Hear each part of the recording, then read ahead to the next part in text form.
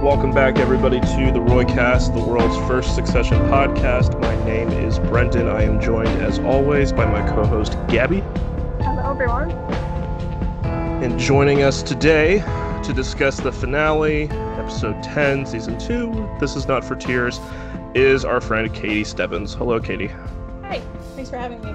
Katie, I was really excited to get you on this episode because in addition to you being one of my favorite people to read about film online, I know you as a super fan of the show Survivor.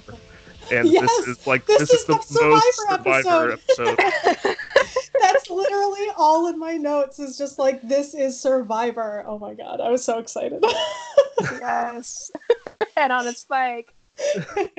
Yeah, no, this is this sort of, watching Succession, I would kind of ping back to like Survivor from time to time and just thinking about the sort of commonalities between watching people try to assess each other without people knowing that they're assessing them, trying to manipulate other people, trying to kind of like throw other people under the bus and kind of maneuver situations to go a certain way, and all of that happening through conversation. And so that's something that I really love about both of those shows. And then this episode is kind of like the most perfect blend of those elements. Yeah, this episode has like a great, almost tribal council scene that is kind of the centerpiece. Yeah, absolutely. It's like Logan has immunity, but someone's getting the toss. I actually know very little about Survivor. I don't think I've seen it since I was a teenager. So I'm gonna rely on. Is it still going? Oh, it is still going, and it is great. Yeah. Some longevity there. Oh yeah, it's like season 38 or something. It's crazy. It's nuts. Here's to 36 more seasons. Succession. Yes. But Katie, when did you come to Succession? I think you started this year, did you not? I did. It had been. I think I started right when season 2 premiered. I kind of caught up over a couple of weeks. And, it had been something I'd sort of seen about, knew I was interested in, but I'm very like picky with TV. I feel like I try stuff out and then I kind of either don't really enjoy it or I kind of enjoy it and then fall off the wagon. I kind of am just like, I'm moving on. But Succession was one that I had wanted to try out and that I felt that I would really like. And then I did, and then it was like all over from there, and I just became completely obsessed with it. And so I've been following very So did very you binge watch the first season? I did not. I don't really like to binge watch things, but I was doing like, it took me about 2 weeks to do season 1. There were some nights where I just didn't have time to watch any, and some nights where I was watching like maybe 2, but I would never watch more than 2 in a row, I don't think. It was hard, but I did kind of want it. I wanted to catch up, but I also wanted to sort of enjoy it. And I think it's better that way. I think Succession I do too. I don't is think a week-to-week type show. Not, it's definitely not like and I find that with like a lot of, shows that are built for week to week, that binging them is kind of, for me at least. I know some people get a lot out of it, but for me, it sort of has diminishing returns.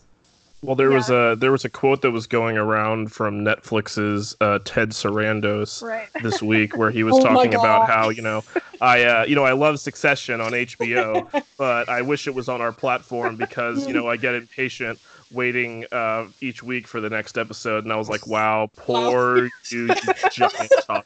I know. Oh God, yeah. Yeah, Succession is a slow burn. Like you need to marinate on it. Yeah.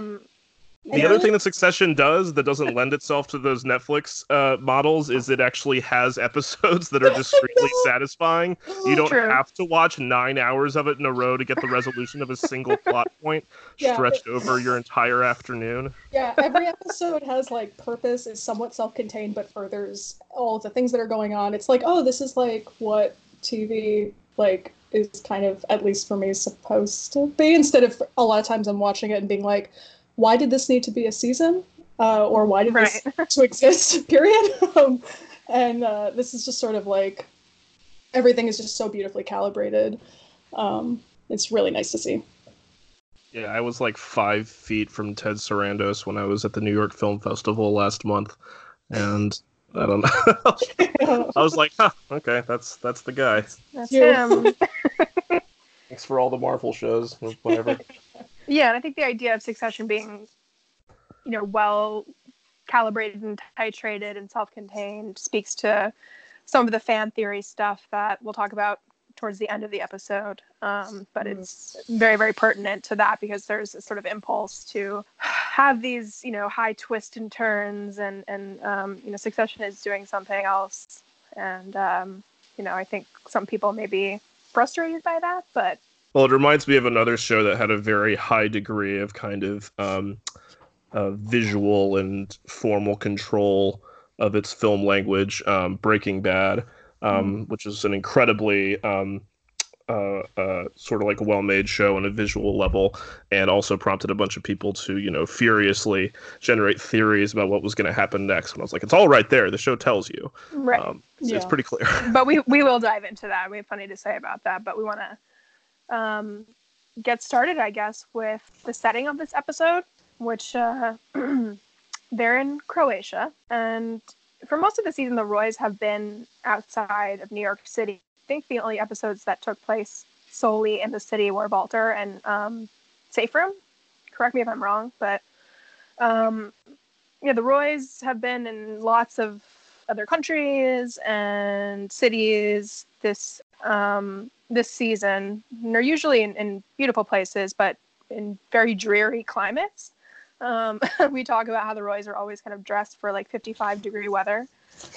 So this was a little bit of a contrast, seeing all of them in summer attire, and it was, very, stunning clothes, and the yacht obviously is kind of larger than life and a little bit tacky also. Maybe that was just Marsha's refit, but there's all this abundant sunshine and gorgeous water, and the entire episode is still coursing with this tension, the suspense, and I think the water definitely plays a role in that. Everyone who watches Succession knows that it has an ongoing symbolic relationship with water. Water is where NRPIs, the term coined by the Roys, or their broader world to define people who don't matter and who aren't real. It's where those people die at the hands of this family. It's where we got to see Logan's first real vulnerabilities in season 1's Austerlitz, when he is swimming in the pool and Marsha is the only person there with him, and we see the scars on his back. And water obviously has been used widely throughout history as a symbol of uncertainty, doom. There's a reason so many people say their greatest fear is like deep blue ocean. The ocean is brutal, it's unforgiving. It can also be a symbol of redemption, which we see sort of in that incredible overhead crucifix-like shot of Ken on his back in the yacht's pool. That kind of calls to mind the first episode of this season, the first scene really, when he is in that sort of spa pool in Iceland.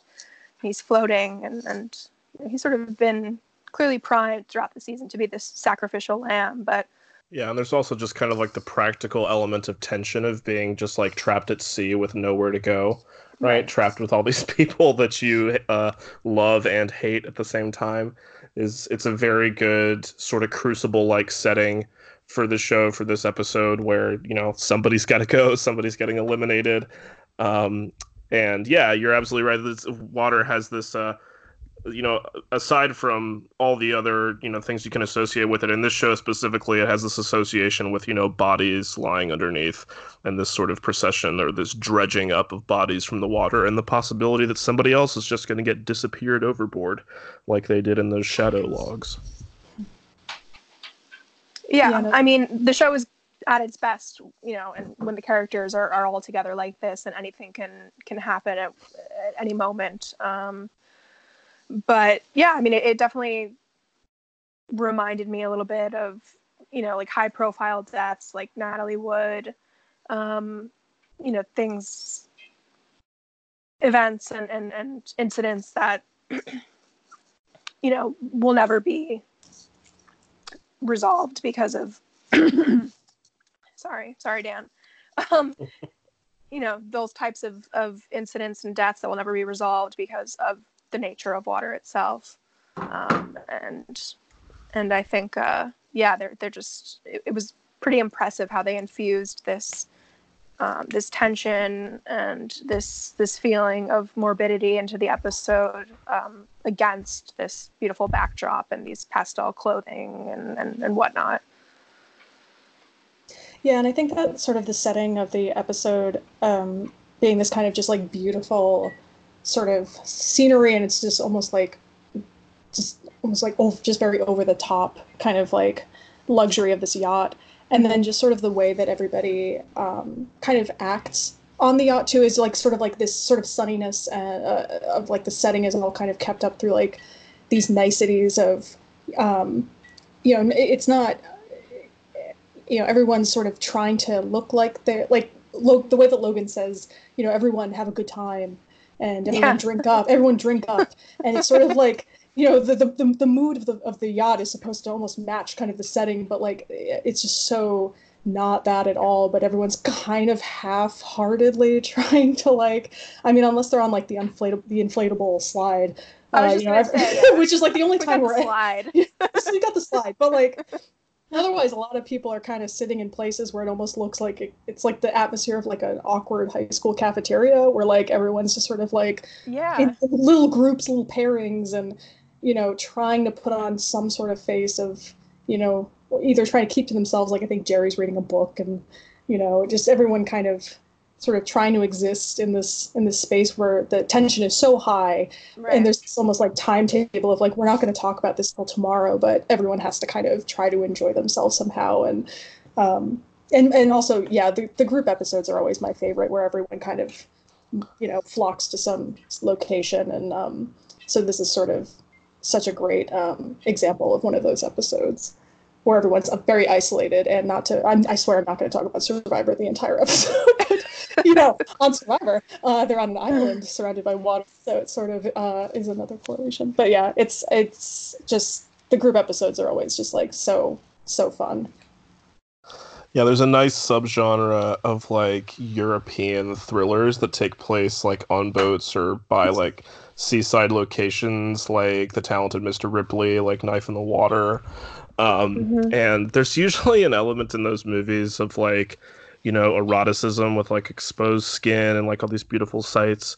But the just death pall that hangs over this episode in the show really sucks any of that out of the proceedings. It's quiet. It was a quiet episode. I mean, like you see this yacht and you see all the trappings of wealth, and you think like they're going to be listening to music, what is it? Sails out, nails out. Sails like out, that. It should be something celebratory, and it's of course, everywhere the Roys go, they bring doom and gloom and death with them. This was no exception. But yeah, it was interesting to see like, sort of the outsiders enjoying the yacht and its amenities a little bit more than the insiders, like the slide and stuff. None of the siblings go on the slide. It's just like Willa and Connor. I guess he's a sibling. and Tom, I guess, technically. And Greg lounging with his rosé. You have a favorite champagne now. But Greg is definitely the Ripley figure here. Oh my God. Yeah, so I guess that brings us to the beginning of the episode. Yeah, let's just dive in, because Logan is in Croatia driving with Hugo as he's watching the testimony of Greg in DC, which is the first thing we see. And I felt like this had to be like it's almost kind of extraneous to what follows. So I feel like this had to have been like a scene that they deleted in episode 9, and they were just like, we gotta get this in somewhere. Yeah, it really feels squeeze like it that. in with Logan and Hugo watching in the back of the car, and of course Greg can't even answer questions because he's so focused on like sputtering formal language, like Gil asking him what his name is, and he goes, if it is to be said, so let it be so. So be it. So it is, which to me is the new "So Say We All." It's so good. Yeah. Followed up this week by Mark Zuckerberg IRL dead catting. Oh my God. The memes were endless, yeah.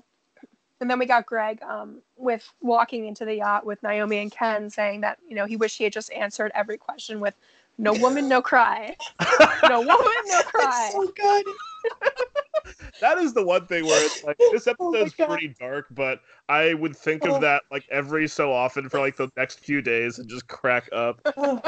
So good. But Logan's in the back of the car with Hugo watching this, and I think Hugo eventually is like, this kid might be talking himself onto your list, because he's basically drawn up a list Logan has of the entire executive class, plus all the kids, and he's kind of like circled all the people who aren't in his bloodline, and Tom. He's circled like Jerry, Carl, Carolina, Frank. Who can we cut loose? Because at the end of the last episode, the thing that's driving the plot here is that he's thinking, this performance that Ken gives at the hearings is angry enough and fiery enough that it looks good on TV, but at the end of the day, the shareholders are still so ill at ease because of the breadth and depth of this scandal that somebody big, somebody at the top has got to go in order to make them feel like, yes, the company is going to be more sustainable going forward, and they're really going to take efforts to root out this bad behavior that's going to be, at least a major financial liability for them going forward. So he's trying to figure out who's going to go, and then it's in that car with Hugo that he gets a call from one of his major shareholders, or somebody who represents a chunk of major shareholders, a guy named Felipe, who he takes a call from, and Felipe says, look, we've talked about this, and we think that the only logical choice is you, Logan. You've got to be the one to go. And so the thing that sets up this episode, this sort of driving, inciting incident, is basically, I think, Logan about as backed into a corner as he's ever been. There's a very compelling argument, pretty ironclad argument, that he's got to be the one to leave his own company. And although he continues to play this part of, the ringmaster manipulating everybody just so, he really is acting out of a really panicked sense of self-preservation in this episode. Yeah, absolutely. That phone call and scene with Hugo was sort of the first indication to me that Logan is clearly not masterminding anything in this episode. I know there might be some opinions to the contrary, but to me, it read as he's completely lost. He has no idea what to do. And even after he hangs up that call, he's sort of in this kind of breathy, agitated state that reminded me of, how he was in the pilot before his aneurysm and a couple other times when his health has faltered. I think Hugo asks him if he wants a coffee. They're like at a gas station, and he just says, I want, and he has to sit down on a bench and he can't say anything else. And then it, cuts to the theme. And, so I think it's safe to say this is not a man who has any sort of clear plan going forward, and is sort of rattled by the idea that he might have to sacrifice himself. Yeah, and I think that it's also the first sign that, he's got before that phone call, he's got that notepad of everybody listed.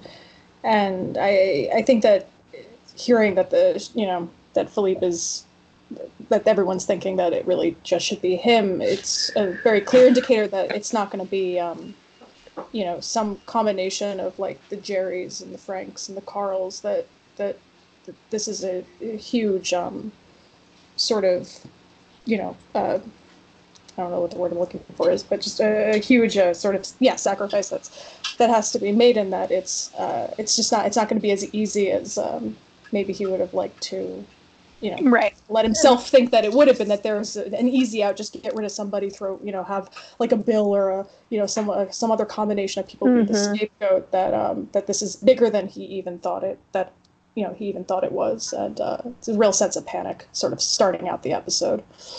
Yeah, I mean, as grudgingly as Logan is saying, oh, well, we got to let somebody like, Jerry or Carl go. That's kind of the way business has always worked, right? You take out one of your lieutenants and things just kind of keep churning as usual. But what's really unfolded in the last few episodes is the sense that after the first half of the season sets up this device of, the family business, the Waystar Towers, this kind of fortress, this cage that they're all in. The walls have been sort of breached in the last few episodes, and there's this real sense that the world is changing and that they are not going to be able to keep doing things the way they have been. And something fundamental has got to change, and that's what Logan is sort of furiously trying to avoid. Yeah. And he has. Something he's been furiously trying to avoid all season. That sort of theme has been coursing through the episodes of, the idea of dinosaur culling and old world versus new world. I mean, it's established in the first season as well, but, much more explicit in the second season. Yeah, and I've talked a lot about that kind of animating device of walls and a cage, and I think that what this show does to kind of put a bow on that and to kind of resolve that in a way that sort of puts an end to this sort of conflict that's been going on all season, while also continuing it, is just really, well, we'll get there, but it's I'm continually just amazed at what Armstrong and his writers were able to do with the dramatic structure of this show. But let's take a quick detour and go to Connor and Willa, who they're coming fresh from opening night for Sands. And Willa does not want to read the reviews for Sands because she doesn't want it to ruin her vacation or whatever. But Connor's got so much money invested, he has to know.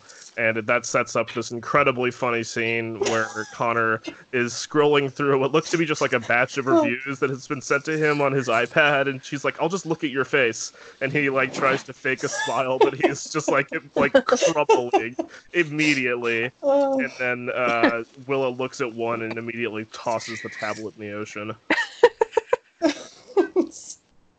So I guess Sands wasn't as good as it sounded. I guess this was. It sounded like a great play. Maybe it was just the sand. They couldn't get the right sand, and it had that. Maybe they can bring some of the nice beach sand back from Croatia. That'll fit it. Yeah, hopefully, Ken Spling and also Shiv Spling both in the play will find new work soon. Yeah. But there's also this exchange then later with Connor and Logan, where Connor asks his dad for $100 million loan. Did a little $100 million. How much he was going to ask for? How much money could he be spending on this play? I had a feeling he was going to ask for $100 million. I don't know why. And then it's called Sands. Is this Spider-Man Turn Off the Dark? What happens in this play? Oh my god! Yeah, I just love how he calls it a little $100 million. It's just no big deal. Yeah. And I mean, Logan doesn't really flinch, but then Logan sort of says, all right, I can work with that, but you need to drop out of the presidential race. And Connor's like, what? And I've, got a team and, we're doing ads and everything. And then Logan says it's a horseshit pipe dream. You're a joke. Everyone thinks you're a joke and you're fucking embarrassing me, which... is kind of how Connor's arc has proceeded throughout the course of this show. But you see that he's upset by it, as he has been upset in other moments towards Dad in the show, although far more frequently he's singing his praises. But his place in the world is clearly defined here by Logan, and Connor feels it. We see the next morning he asks for a whole bottle of Burgundy for breakfast.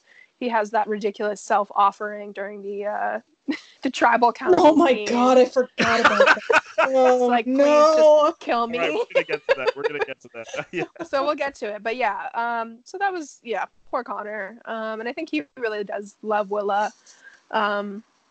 So we'll see, if he can't do anything for her anymore, if he decides to continue with his presidential run or not. But everybody's been talking about how they promised that every season was going to be about a different child. So we had the Ken season, we had the Shiv season. They're like, Roman's next. I'm like, no. Roman's on hold. We need Connor season. I need Alan Ruck center stage. Alan Ruck Emmy season. We're doing it. Yeah, so then Roman, Laird, and Carl all arrive from their ordeal in Turkey, and as they arrive on the boat, everyone's sort of taking jabs at Roman, which he's not tickled by. Seems like his brush with death has chastened him a bit, and there's sort of this flattened affect that we don't typically get with Roman. But he does ask for a beer and say that he has a video of Carl almost shitting himself in a bucket. So, still realistic and true to personality. But there were a couple of really good jabs in there. My favorite was the one where Jerry says that would have been really traumatizing if you weren't already so fucked up. The way she delivered it was so good too. It was so fucking funny. I screamed. But yeah, Roman, he's been to war and back, and he's starting to. He was in a hotel. He had to sleep in a chair. 4 seasons. But yeah, there was that moment also in the car with Hugo when Logan asks, "Is he okay or is he safe?" And usually when he's asking that, it's about Ken, but this time it was about Roman, and Hugo's like, "We got them, got him a shrink and clothes." So we have to assume that they're coming straight from Turkey. So this must not be very long after the hearings and after the coup ordeal. He does say they went to lunch with the ambassador or something. Yeah, right. So probably a few days. But yeah, in that first scene with the siblings back together and they're sort of sitting on the yacht, Roman compliments Kendall on his performance at the hearing, and he's very sincere, and Kendall is waiting okay, for the other shoe to drop, be like, "Yeah, you did really good for fucking piece of shit," and Roman's like, "No, you did really good." And you see Roman sort of some earnestness emerging from him that we haven't seen in the past, which was kind of cute, and it was a cute scene of them together where Roman is like, "If we come through all this, is there a thing where we can talk to each other about stuff normally?" And there's this awkward pause, and then Shiv starts speaking in this weird baby voice, and they start doing these awful baby voices. It was so funny. Oh, it was hysterical. It was and it was so so sweet too. Yeah, it's a follow up to the scene in the last season. Well, not in the last season finale, but episode 9 from the first season where they're together on the boat. Yeah, they're also on a boat in this one, and they sort of seem to reconnect on a sibling level where you get a sense of just the fondness that they have for each other. And yeah, I mean, that scene is it's about them, Shiv and Ken, deflecting the idea that they're going to connect sincerely. But there is also just a sense of that old childhood dynamic there. One of the things these actors are so good at is just evoking in just kind of gesture and performance style, patterns that you sense have been in place for a long time, and just evoke sort of personal shared history between people. And that scene is just a really good example of that. Right. It's a great example of the show knowing its characters so well and their history so well, but also still kind of being able to, flip the script a bit in the sense that now Roman is the mature one who's not making the baby voices and who's saying, how am I the adult here in this scenario? Yeah. I mean, we really see the maturity, and the change in Roman in that scene with Logan and Laird and Carl. Logan enters the yacht at the end of that scene, where they see the helicopter. I think it's Ken who says "emotional gunship incoming," which is pretty good. But Logan immediately wants to meet with Laird and Carl and Roman and talk about the deal. And Laird is all hyped up about this. And this is kind of the first time this show has really used Danny Huston really well. They kind of wait till the end, but he kind of comes more into focus as kind of who he is and what motivates him. And it turns out it's entirely money, because he is really eager for this deal to happen so he can net a big profit from bringing it together. But as Roman says, the deal is kind of shaky. They're not dealing with Edward anymore. They're dealing with, the president's son-in-law, and he's really flaky, and he doesn't have a good sense that the deal is super solid. And if it gets out in the press that they're going after this kind of money, this, Middle Eastern money, that it's gonna totally tank them in the public, and they'll have no chance of surviving the takeover bid. Which, yeah, I mean, is what Logan needs to hear and not what he wants to hear, which is a new thing for exactly, them. Yeah. And Laird clearly is very much motivated by the potential of a huge payoff here, but his hyping up of Roman, I mean, he genuinely believes it. He genuinely thinks that Roman did a good job, and as we discussed in our last episode, Roman really did do a good job. But this was, I think, a really important moment for Roman. When Laird says, this situation is all about relationships, when, he's trying to sort of butter Logan up and convince him that the deal is a smart move, this sort of activates Roman. You see something sort of light up in his brain, and, he starts talking about how they were flaky, and he says, he makes this really good case, not only about the fact that, these people don't seem trustworthy, but that it's just not a good deal. If they want to completely rebalance their portfolio, why are they, doing one huge $10 billion shot as opposed to not, spreading it out?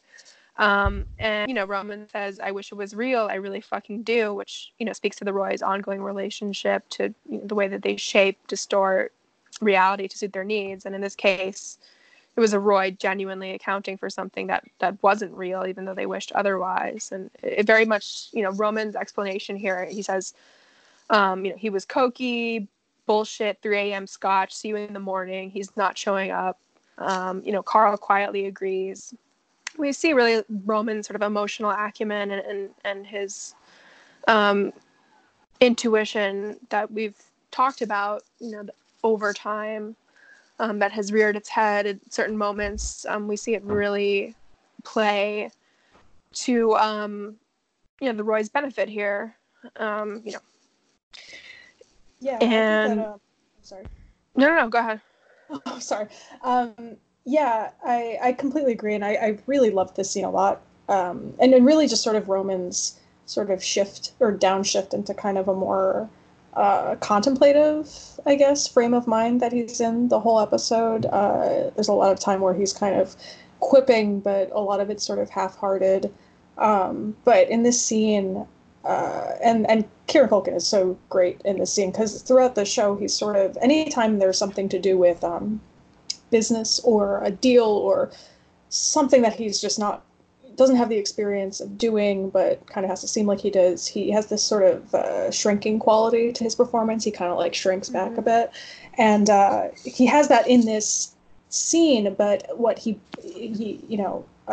pushes through it, and it's not like that shrinking quality isn't because he's, weak or lazy in that moment. It's because he has actually good instincts for what went down, and has to sort of push through the fear of saying the thing that nobody wants to hear. And the way he kind of finds his voice and confidence in kind of expressing that is really compelling to watch, I thought. And it actually made me think of the way that he sort of reads everything that went down correctly, I would assume. It reminded me of because I've been rewatching season 1, and it reminded me of the scene where he talks to the vaulter guy whose name I cannot remember for the life of me right now, but Lawrence. Yeah. Lawrence, yes, Lawrence. When he talks to the vaulter guy about getting the vote for the no confidence, and how like that scene, like, he completely misreads that scene. I mean, he's like talks to Kendall on the phone, and he's like, no, we're good, it's good, we got him, it's fine. And it's like the vibes are not like really reflecting that, and how here it's really a very different sort of thing, where he seems a lot more perceptive, and even though it means that that his performance wasn't good enough, that the job he did wasn't good enough, or that maybe it was good enough, but it just didn't get the job done because nothing would have, for him to kind of be able to bring that to the table to his father, who he's basically terrified of in moments like that, where he would have to be the sort of dissenting voice. That he's able to push through and say that. It was just really, it was just such a great scene for that reason, I thought. Yeah, and it's something that's sort of been germinating all season, and then particularly the last few episodes. Roman's sort of people skills, emotional skills that we've talked about that are there. Perhaps they need to be developed and tailored. And sort of teased out a bit. But yeah, this newfound confidence was a really good way to sort of show that Roman, has sort of, maybe not changed. I know that we don't want to get into the existential question of, can these people change? But, he's definitely taking on a new perspective and, finding his voice, like you said, in a situation where otherwise he would have, shrunken away and in fear. Yeah, I think, Katie, bringing up the scene with Lawrence in season 1 is really instructive in thinking about, other instances where Roman has really shit the bed, notably in Hunting, where he thinks he can arrange the Pierce deal over a text to Naomi. Oh no! These previous instances has mostly been him relying and thinking that his personal skills can solve everything because that's what he's good at. And it's in this case where he goes beyond that and says, okay, there's a reality that exists beyond the glad handing and the bullshit and my $1 million smile. There's something else at play here. And that really sets up Laird as this interesting counterpoint, as this person who is completely superficial and who exists without any ties to the real world, to consequences, who is super happy to just kind of skate through, get his fee, and fuck off out of there. And he really represents, I think, this whole world of financialization and financial institutions that are entirely based on relationships and manufactured capital. And as soon as they're like, hey, Laird, we're going to have to work a little bit harder to find something, he's like, nope, no thank you. I am going out to the water and you guys can face reality on your own because that's not what I do. Yeah, and I think that it's... that with the instance with the Naomi text thing, which I had completely forgotten about, that it's sort of like it is a flip flop of there in those instances he does a pretty piss poor job and thinks he's got it, and then in this instance he's done a really good job but knows he hasn't got it, and his ability to recognize that is so interesting, and then just then the next shot with Laird just on the raft just throw it away. He's gone. He's out. Good luck. First one gone. Yeah. He's off to find he's off to find some Singaporean billionaire that they can get another fee from. He's going to be back next year when they're doing sovereign wealth fund stuff in Malaysia. But yeah, this was definitely a critical scene in setting up, Logan eventually naming him as CEO. We've seen some of his strengths emerge, but I think this was really a critical moment and for Logan to realize that, Roman has some chops. Succession power rankings. Roman, number 1. We'll see where he is by the end of the episode. So then, Logan is still sort of, aimlessly looking about, and we find him, looking over the railing of one of the yacht's many floors. I'm not sure which one. And Ken appears and asks how it went, and obviously it didn't go well. And, Logan starts talking sort of to himself, but Ken is there and he says, me, I can't believe it. I never did anything really. A good Catholic lad who couldn't even take his undershirt off in front of his wife.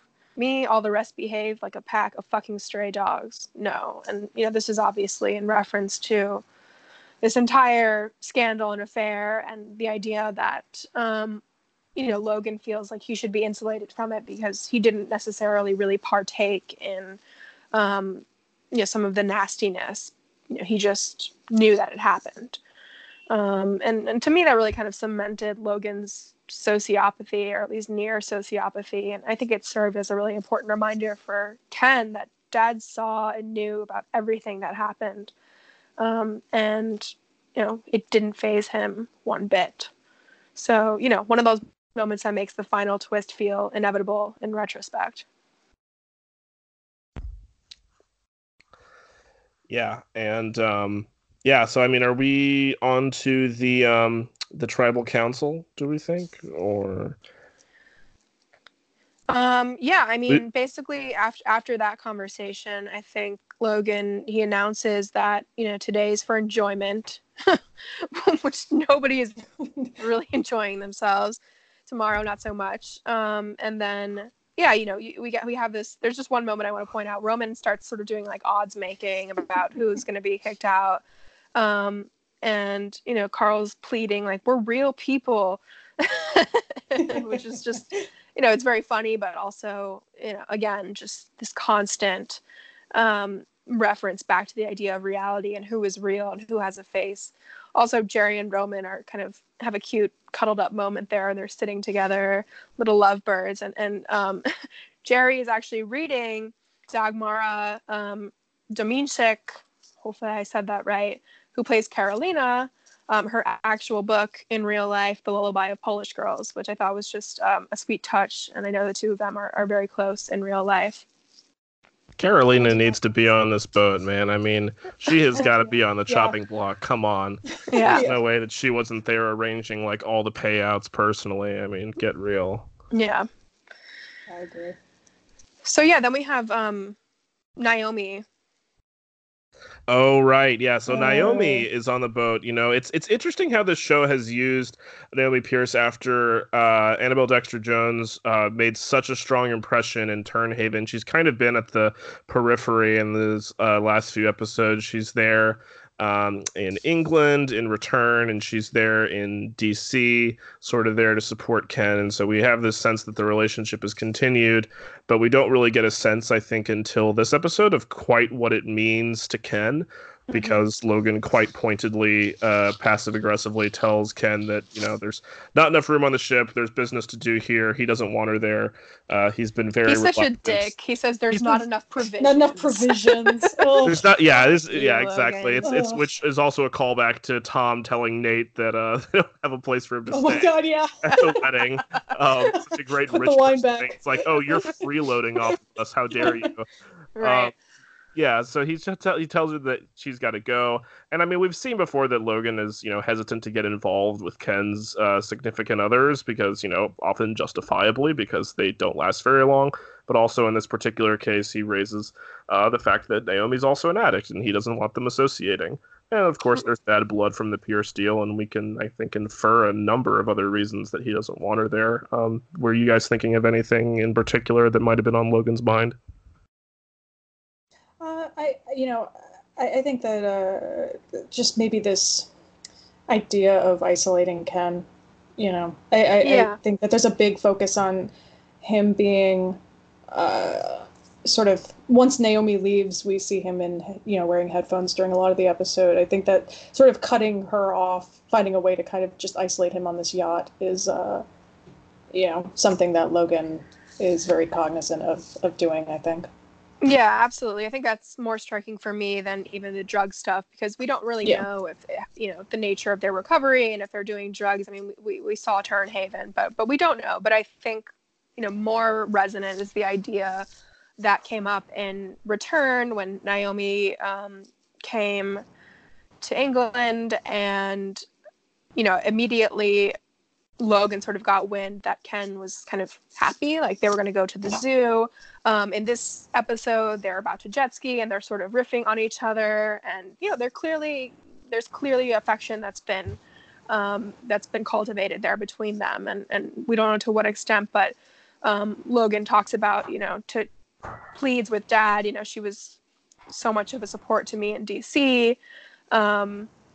And so I think it's much more about Logan feeling threatened by Kendall having a partner who,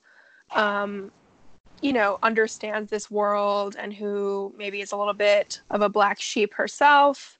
And I think that, it's, just in keeping with the entire, kind of core dynamic of this show between the two of them, that Naomi says it perfectly, that he loves the broken you. She clearly gets it. We don't know how much Ken has told Naomi. I've always theorized that she was going to be the first person he would tell about the Chappaquiddick incident. But clearly she gets it, and I think Logan senses that she gets it, and that is not something that he can abide, as he needs Kendall to be weak. Yeah. And then she sort of wraps it up as she leaves, and he's like, "Oh, maybe I'll meet you there," and she says maybe, and it's sort of vague, and I think it's referring more to the idea of freedom as opposed to the physical space they're in, and brings back Kendall saying to Naomi in Turnhaven, "Don't block your own escape." So I think these are just little things throughout the episode that might be building up, accumulating inside of Kendall, where might lead him to his decision at the end, that how much can he possibly take of this from his father.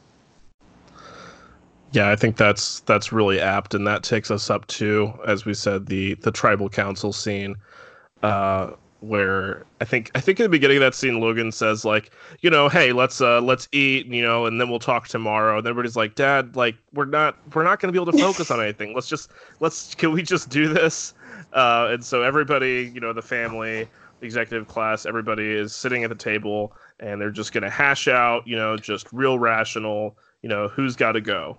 And Katie, take it away. This is kind of your scene, your moment. What was your expert analysis of this scene? Well, it made me who's got the upper hand going into this scene? Well, okay, I'm gonna get real nerdy for a second, and okay, so there's this thing about old school Survivor versus new school Survivor, and how basically old school Survivor, you go into the tribal council and it's like a lockdown vote. Everyone kind of knows what's happening except for the people who don't know what's happening. And in later seasons, it kind of evolves into this thing where it's much more, the gameplay gets a little more crafty, and things are a lot more complicated, and so there's a lot more tribal councils that are kind of these quote unquote live tribal councils where there's this idea that the vote is open. It's not locked down. There's still people wavering at their seats moments before they have to go up. So things become kind of more of this sort of open forum, which is what this whole scene is very much an open forum where there's this basically this hot potato being passed to everybody, where and it's just the way that it is, where it's getting passed off to everyone, and they're just like, well, thank you, Carl, and oh, well, thanks for that, Frank, and it's so, it's just so good the way that everyone sort of keeping up these appearances while they are trying to kind of throw each other under the bus. But yeah, it's sort of everyone kind of has to have their moment in the spotlight and walk through fire and make a case for why it shouldn't be me. This is why it should be this person. And that is what a lot of more recent seasons tribal councils are where everyone's kind of openly saying shouldn't be me because this, I have value because of this. And a lot of times that has to do with kind of some of the reasons that they talk about here, where it's I'm not, I'm weak.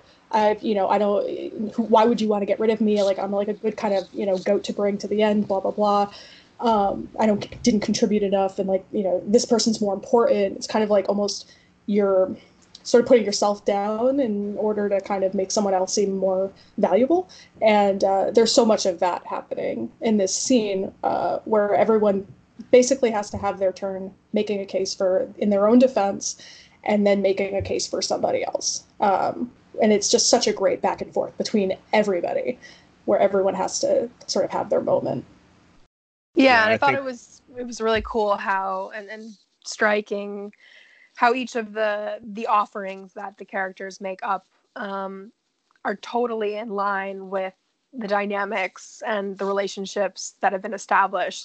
Roman offering up Frank is so, tracks so well because of his just ongoing frustration with Frank, starting from the pilot. Frank. It's why are you even here? And Logan says that the boardroom coup is water under the bridge, and then Frank, like you said, he makes this case of minimizing his importance, saying that he would be a less compelling sacrifice because he's tried to betray the family before, and then he offers up Carl. And Carl goes back to Jerry, who Ken initially offers, and Logan rebuffs by saying, no one is more loyal than Jerry. It was, Carl brings up he says the old copybook is a bit bloody, and your daughter going first class on on the company coin. And then Jerry has a great retort about Carl's indiscretion saying, "Oh, I just went for a sport massage. I had no idea it was that kind of establishment." And Tom says, "Carl sounds good. Sausage thief," which I didn't notice. Yes, yes, it's so good. Can I just say really quick that the way this scene starts is with that really great moment where Logan goes, "Look, I think it's got to be me. I'm the only one that makes sense." And there's like a beat where everybody goes, "No, Dad, not you." Never. And Tom's he goes, like, "No." He has the line where he's like, "Well, I may not be responsible, but the buck's got to stop somewhere." Just completely absolving himself as he pretends to sacrifice himself. And then there's that crucial cutaway where Roman is looking over and just rolls his eyes, which is really interesting. The fact that Roman is willing to just kind of like openly say, "Yeah, this is bullshit, Dad," in front of everybody, but of course, silently. And yeah, this whole scene is just like, I think it's underrated the degree to which scenes like this, they did another one in Turnhaven, are so tremendously difficult to write and shoot and act, where all the actors have to kind of be like constantly in character and like ready to go, and like all their reactions have to be on point, which is where a lot of that like live theater training that so many of these actors are really steeped in comes in. And I just wanted to shout out the just kind of like the technical impressiveness of this scene. Yeah, I think McFadden said that there were 3 or 4 cameras, and so they just have to be, on their best at all times. And it was the same case in Turnhaven, which, both scenes are constructed beautifully. Also directed by Mark Mylod. Yeah, I also want to mention that one thing that Logan says before the tribal scene kind of goes down. He says most things don't exist, but this exists because it's family. We are a family. Which is, very creepy, very out of touch, typical Logan type of rhetoric. But, I think it's important to remember that things do exist outside of Logan's world, and he's just starting to learn that. We talked about that a little bit at the beginning of the episode. But at this point, he is still of this idea that things can work out. Because the power of family, or whatever he conceives of as family, his definition of it, which is certainly probably not any of our definitions of it. And I also think that he uses that very, particularly with I love everything that Jerry says to Roman in that earlier scene about, why is he doing it this way and all this stuff. And Jerry's just like, get everyone together, make it like this kind of nice gathering where like everyone's got blood on their hands, and that's kind of the way that it's presented is just sort of, this sort of everyone's in on it kind of a thing. And I think his use of family in this instance is almost like supposed to make everyone feel like they're part of this, Waystar Royco family. Right. But it's such bullshit. So. Yeah, right. Like you're all implicated. You're all trapped here with me. Yeah. Yeah. Jerry like also makes a reference. Jerry makes a reference to the Politburo in the prior scene. Yeah. And this is a very like Stalin-esque tactic of just like getting everybody to kind of take all these contradictory positions in front of you, so that they basically have to acknowledge that they're going to go along with whatever your decision is in the end. Right. Same thing in the hunting scene. Yep. Yeah, it's a form of theater. It's like so performative. I'm also have this on TV right now, and I just want to shout out real quick that the dress J. Smith Cameron is wearing is on point. Very nice. Nice. The green really pops at that table. Yeah, no, it's really pretty. We'll have a Succession close episode at some point in the off season. But so at this point, most people have offered up Jerry. But then, here comes Roman saving his girl. White knight. But he does it in a way that's not just, he people are like, why? Logan's like, what's your reasoning? And, instead of floundering, he's like, well, not to be crude, but haven't we killed enough women already? Which is, awful, but it's actually a really smart way to go about protecting Jerry without saying she's my sex mom and you can't get rid of her. Oh my God. I love it. So then, he says, obviously, it's Tom. Tom is the face of all of this. And Kendall says, I fucking love you, dude, but, this is the time we're all saying things. And Tom is like, well, I took the beating in DC. I'm a loyal servant. And Shiv is like, yeah, Tom looks logical. He's like family, but he's not, which just, I think I've been saying throughout the season, like, Tom is reaching his edge with Shiv, and this clearly was, the last straw.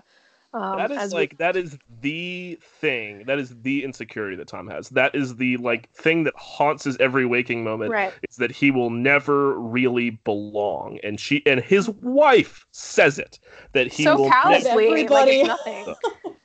In the worst possible context. It is the worst thing she could have done. And we haven't even talked about, her efforts to get him to partake in a threesome, which he hilariously does not want to do and would rather their third, wait in the bathroom while they fucking missionary. I'm not a hippie, Shiv. Oh my god, it's such a good line.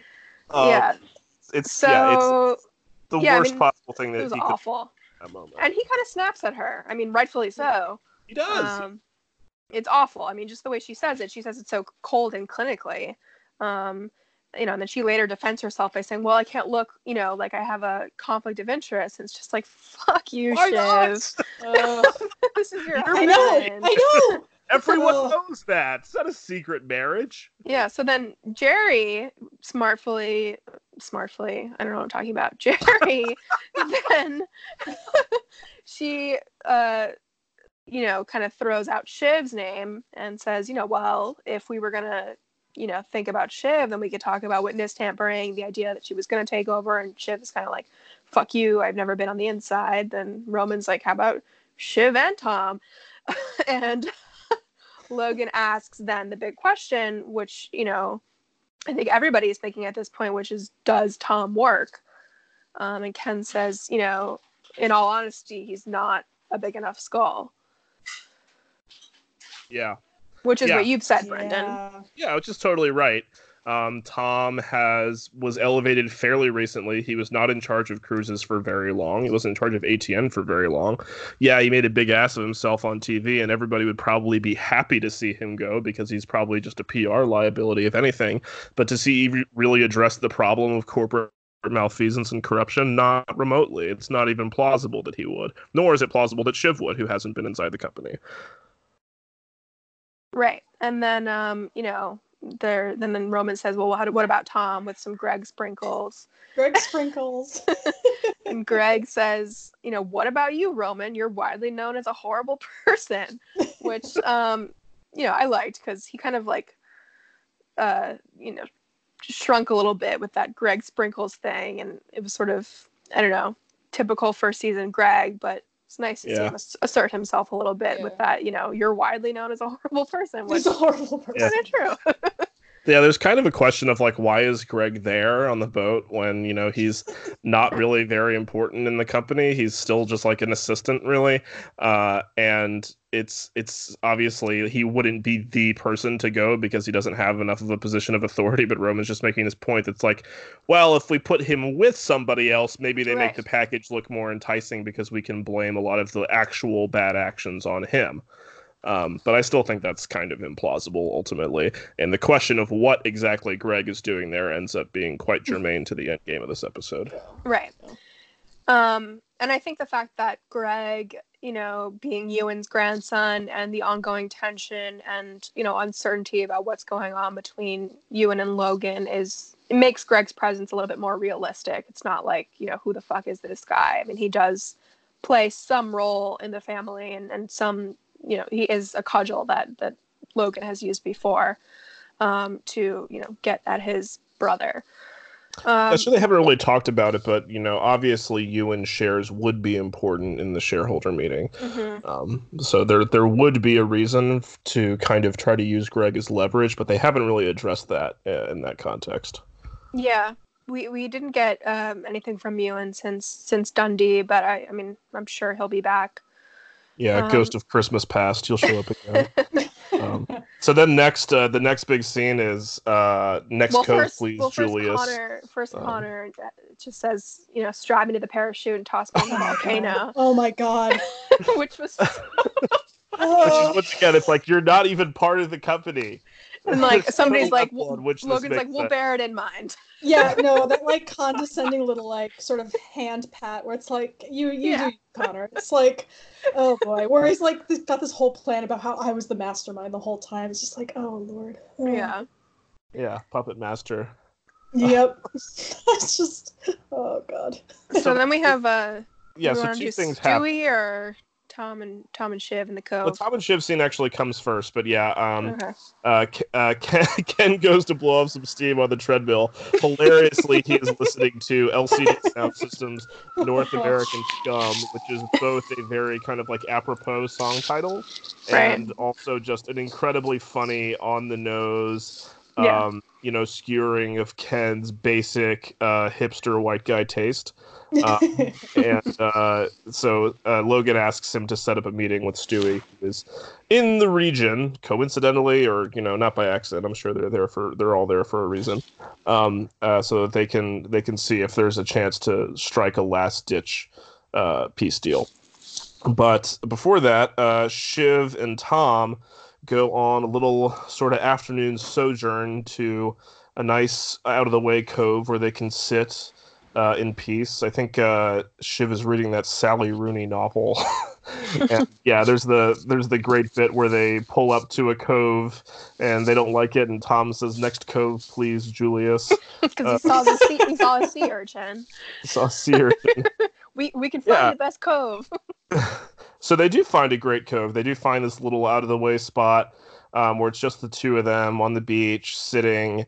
And we are treated to, I think, maybe my favorite scene in this episode, which is just some really fine acting from Sarah Snook and Matthew Macfadyen, where Tom sort of comes clean about, like, I am very unhappy a lot of the time. And a lot of it is because of, partially because of what just happened, where it's really sounded like you didn't respect me or defend me at all in front of your family.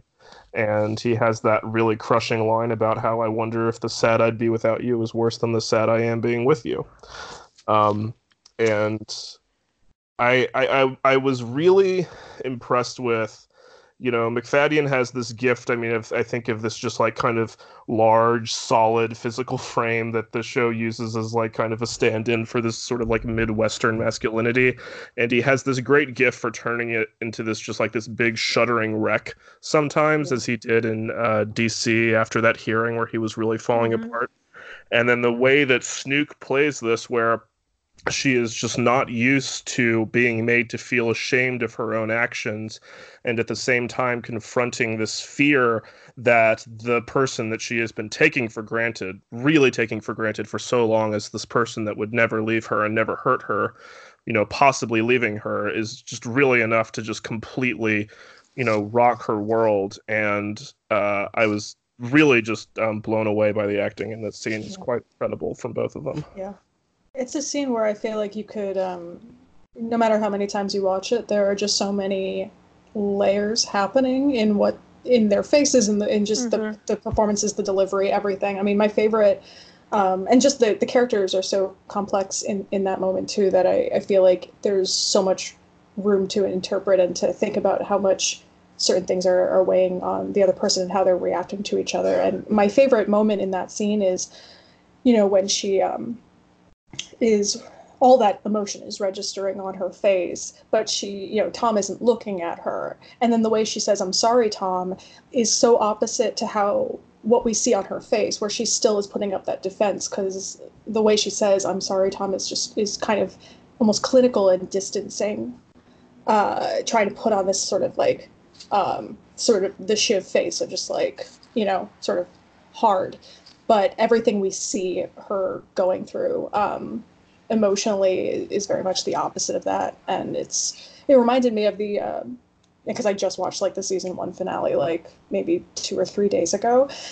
And just that, they have a huge scene together in that episode where basically they have the conversation that they talk about here, where it's about the sort of monogamy and how she confesses to Nate about Nate and all of that. And Sarah Snook just has this amazing gift of kind of showing her character as kind of experiencing these emotions that she's not expecting to be having, and then having to manage that in the moment, and then kind of try to turn it into something else that is more still kind of to her advantage, or at least still trying to kind of put on a face and not make herself vulnerable in that moment. Because I think in that season 1 finale, she is feeling, I think disappointment with how the Nate stuff worked out. I mean, then she had, betrayed him with like the whole deal with Gil and Logan and all that. But like she, it's this moment where I think she's feeling sort of similar things of like guilt and shame about how she's treated him, but then she kind of, and it's taking her by surprise, but then she kind of morphs it into this, I'm just not built for monogamy, and kind of trying to get him to kind of be on the same page with that.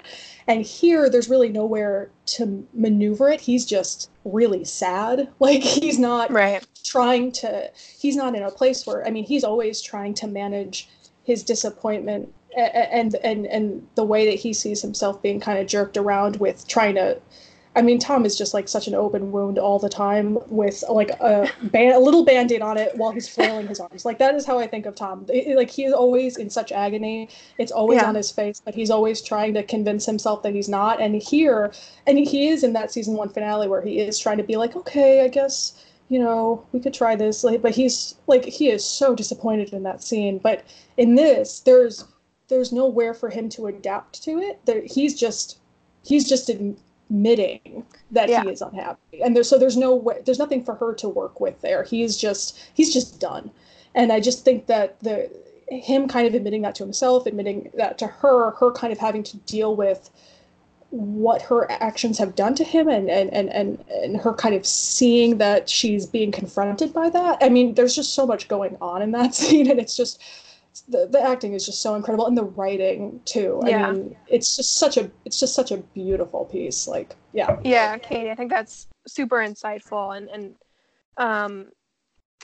Tom sort of unloads this ton of bricks on Shiv when he says what we've all been thinking since the finale, which is you asked for an open relationship on our wedding night.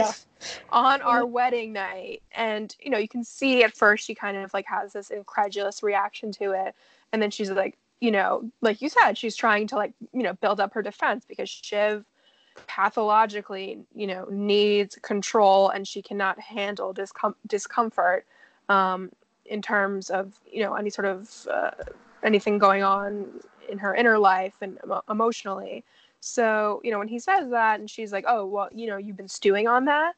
He's like, yeah, actually I have. And that might be a moment in the past where Tom would shut down. But like you said, at this point, like he's reached the end of it, and there's nowhere else for him to go except to speak his truth. And I think, the Roys run into trouble when they're confronted with truth telling from people outside of their, inner circle, even though you would think that Shiv would consider Tom somebody in her inner circle, but she doesn't even really think of him as part of the family. And Tom kind of lays it out. He's like, I don't think it was cool what you did.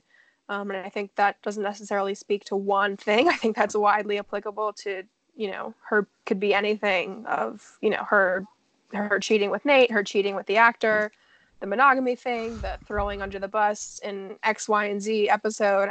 Shiv has just been horrible. And to see Tom assert himself like this and her really caught off guard, really discomfited, and you can see, the spectrum of emotions she's going through on her face, like you said. And I think it was such a compelling scene because the content of what they're, sort of arguing about is so relatable, and for anybody. It's such a relatable romantic, kind of dynamic in a relationship that's failing. The happy when I'm with you. I think I saw on Twitter like a ton of people said that moment just like really hit them hard. So again, Succession not being often something that we can relate to, but this relationship, when distilled down, to its core definition, is quite relatable for a lot of people who've been in similar relationships. And I've talked about the anxious avoidant trap, which is based on attachment theory, being sort of the model for Shiv and Tom's relationship, and them being the embodiment of it. And I think this is sort of that dynamic at its climax, where there's nowhere else for either of them to really go.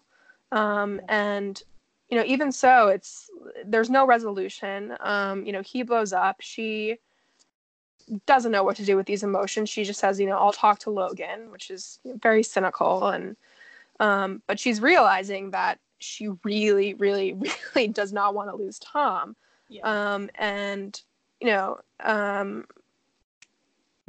we don't know what's going to happen. You know, they don't make any sort of decision about what they're going to do, but, you know, little things that I noticed, like, you know, she says, you know, when she says she's sorry and they go back, he's still a gentleman. Like, when they get off the boat, he like reaches his hand out to help her, and she sort of rebuffs him. You know, so again, we don't know. They could fall back into the trap where she's like, you know, I'm so sorry and I need you, and then he comes back. But you know, hopefully not. He seems to have reached his limit. But, you know, again, that's why this dynamic is so common, and it's so difficult to escape.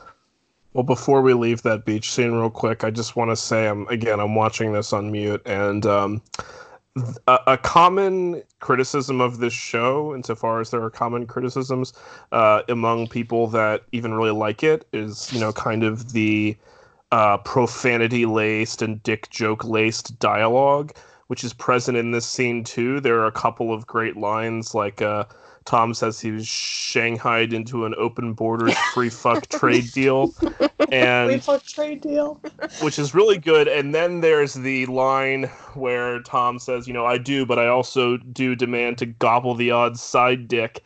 And the way that Snook indignantly repeats to him, gobble the odd side dick, with that look of resentment and fury, is just like again, I'm just watching her face, like, in silence. It's like, it's the absence of cliche from the way she delivers that is just really refreshing. Like, it's really startling to me the way these actors, you know, are able to pull these genuine, like, emotional and spontaneous undercurrents from this dialogue that is quite easy to just kind of write along with because it's rhythmic and funny and pleasurable. But yeah, the rawness, the realness of this scene is just quite astonishing, and we should move on before I say too many cliche things about it. I think that's something that connects what you just said to sort of the upcoming scene with Kendall and Logan and Stewie, is that there's kind of some of that, you know, with the Shiv kind of repeating, like, you know, gobble the outside dick, and then in the Stewie and Kendall and Logan scene, you've got Stewie kind of like throwing this sort of, you know, dick joke, or like sort of very vile threat posturing that sort of happens between these like corporate guys back into Kendall's face, which I think is so interesting, especially since the show had established that that's sort of something that Kendall, it's sort of part of his characterization and the way that he uses that, almost in a way where it's like he thinks that's what how he's supposed to talk, and it kind of it feels like very try-hard a lot of the time, which, rewatching it, I realized how kind of carefully that's been done and how purposefully that's been done, and I really like appreciate that. Yeah. Whereas before you're like, is this kind of bad writing? And then I'm like, oh wait, no, this is like very purposeful the way this is being deployed. But yeah, just that other those are two instances in this episode where, you know, this kind of like weird phrasing of just like very clever phrasing is kind of being like thrown back at the person. Like, what? Okay, like, yeah, blah. And it speaks to Stewie's like knowledge of Kendall, and also his general role in the show. I mean, he finishes Kendall's sentence. Kendall starts going, you know, I'm gonna do this and this, and it's almost, he's poking fun at Kendall, but he's almost poking fun at the show too. Yeah. Because that sort of try-hardness of Kendall has characterized so much. I mean, definitely of the first season, but the second season as well. So yeah, that was just such a great touch to have Stewie kind of finish that sentence for him, and sort of you know, show how silly he looks when he tries to talk like that. Yeah, and how empty it is. It's just, you know, and how desperate it is too, because at that point Kendall is really desperate in that moment and kind of grasping at, and so is Logan. So they're kind of grasping at these words. So even the way he's like, I'm gonna come to you at night and I'm gonna like blah blah blah, and it's just like you are reaching sentences at this point, and Stewie calls him out on it, and it's, it kind of shows what all of those moments of kind of this confident, sort of banter are sort of at their core, is just Kendall kind of really reaching. And Arian's whole posture in that scene of he's good. Kind of looking at them like, gleeful, almost with this like gleeful smile, and they come up, and obviously they're, he knows that they're coming to sort of eat crow, and he's like, oh, like, you guys want anything? I sorry, I didn't wait. And he's kind of like sniffing lavender and looking very smugly upon them as they, try and, strong arm this deal through and say, you don't have a choice in this. And Stewie is very resolute in his position that it doesn't work for them. And it's a takedown of Ken, which we've seen many times, but also, a takedown of Logan. And it just reminded me of the first episode when Logan wouldn't even go into the restaurant to speak to Stewie and Sandy. And here he comes, crawling to Greece, and Stewie sort of has the upper hand. And, it was just a good, we missed Arian Moayed a lot this season. He's close personal friend, Arian Moayed. Call us Arian. But yeah, it's a great scene. I think there's a number of parallels between the season premiere and this finale in this episode. This conversation with Stewie is a big one. As you say, Logan this time has no choice but to come down to Stewie's level and meet him there. In that first episode, there's this evocation of like a descent into an underworld where Stewie is cast as this figure who's like a familiar spirit or the ferryman to Hades. And in this scene again, he's this figure who represents basically death. He's like, you guys are already dead. You're fucked. There's no way you're getting out of this. And the really great button on that premiere where Ken has that wonderful dead-eyed monologue about we will send men to kill your pets and fuck your wives and it will never be over. And Sandy just looks him in the eye and says, great, let's move ahead with that process. We took to mean in that instance that like, oh yeah, it's on. These guys are just as scary as Logan. But now what we see in the scene that really meant is we don't need to play you on that level because the financial argument is all that we need. You guys are doomed, and we can make this argument that is entirely about financialization and risk assessment, and we don't even have to engage with you, really. And it's this sense that these guys are just kind of flailing, completely impotent against a fate that's already been prescribed for them, which has a lot to do with the sense of tragedy that hangs over this show. Yeah, they're confronted with the reality that things do exist outside of the family when just, a few minutes earlier, Logan was, so convinced and certain that, nothing else, he's untouchable, nothing else matters. But, Stewie is there to sort of deliver the reality that this is, you guys have always made this about money, so why shouldn't we? And, there are people who are also influential, and, your shareholders care about money. And if we can offer them just a little bit more money for their dollar, that's what this is all about. And so reality, isn't exactly as Logan constructs it. The markets exist, and that's the bottom line for Stewie here. And, he serves as that sort of stark reminder. All right, the official position of this podcast is that markets do not exist. They're fake, but I just want to be clear about that. In their world. So then the follow-up here is they all return to the boat, and Logan is eating, and we have that great scene.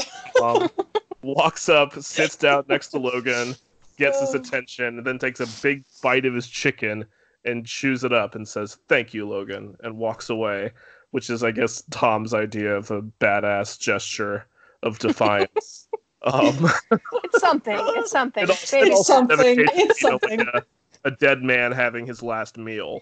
I loved Brian Cox's what the fuck? Just total. Well, apparently, it's so good.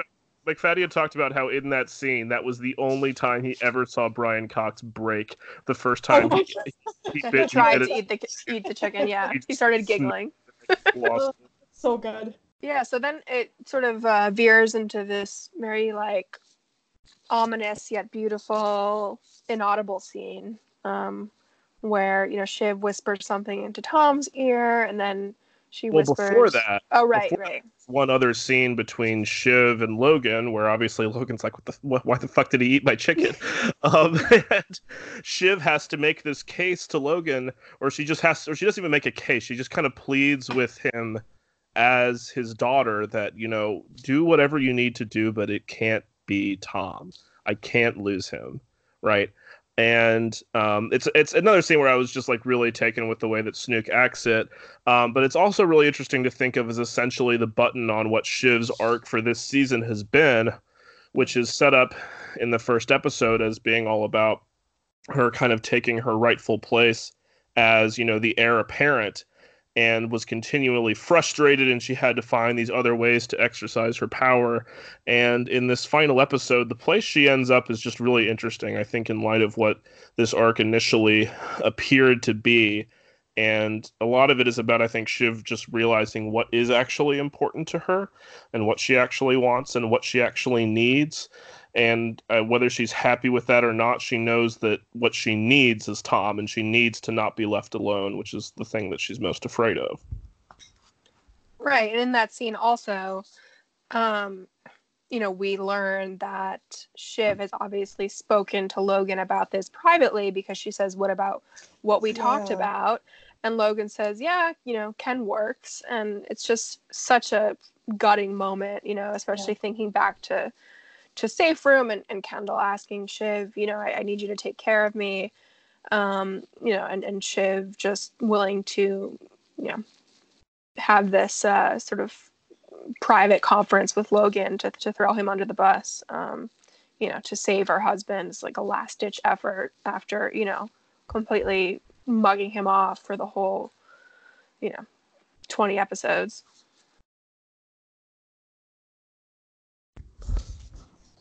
Yeah, well, more like 15. I mean, it's more like more like halfway through season 1 when she started being a serious dick. But I mean, that was rough to hear that, you know, she obviously had been, you know, throwing out Ken as an idea. But at the same time, she can't quite close on that. She finds herself unable when Logan says, you know, you have to make this decision. That's what, you know, people in the CEO role have to do. And she can't do it, Yeah, this incredible stillness passes over Snook's face, and she says just like, I can't choose, you know, I'm not that kind of person. Just don't let it be Tom. Just don't let it be Tom, which is as much, you know... Which is basically... executing Ken as anything, but, you know, I do think it's significant how she frames that, which is that, like, I'm not making this choice, I'm just telling you what's important to me. She does ultimately project responsibility, which I think is quite crucial because that affects how Logan sees her. Yeah, it's very much the, you know, she's not a killer moment, and, like, she can't make the tough choices, and it really tells him what he needs to, what he, you know, as far as the stuff that he needs to know and the stuff that he values is who's going to be a good leader. It's very, you know, it's pretty much, that's it for, you know, for him. I think that the decision is made, but it's, I think that moment of the, you know, what about, you know, why not, you know, what we discussed is, for some reason, just like hearing it that way and letting us kind of put it together and of that, you know, she has spoken to him about Kendall as an option, as opposed to Tom, and having us kind of realize that on our own it's a bit of a gut punch. And it speaks to Succession storytelling. Absolutely. The way that they can drop things like that subtly, you know, without having to you know, show us the breakdown of each conversation and each scene. I do really like the image of Ken wearing his fucking ridiculous oversized headphones on the deck of the yacht, which is like a very like little kid image for some reason. The show's really good at making Jeremy Strong look very tiny when it needs to, and he just looks like a little boy wearing his headphones, you know, not knowing that the truck is about to hit him or anything like that. But the scene that follows after Shiv says, hey, Logan wants to see you, in that like little wordless scene with the strings underneath, sets up this scene, which is, the direction of which by Mark Mylod is quite striking. The way it uses this kind of roving camera, and of course we've seen Succession use a roving camera many times with these sort of busy refocusing and snap zooms. But here, the lens is very shallow and the focus is very much on these two men's faces. Yeah. And the scene is very, very carefully scripted. The focus is less on, kind of like the movement of their bodies as it was in season 1's finale.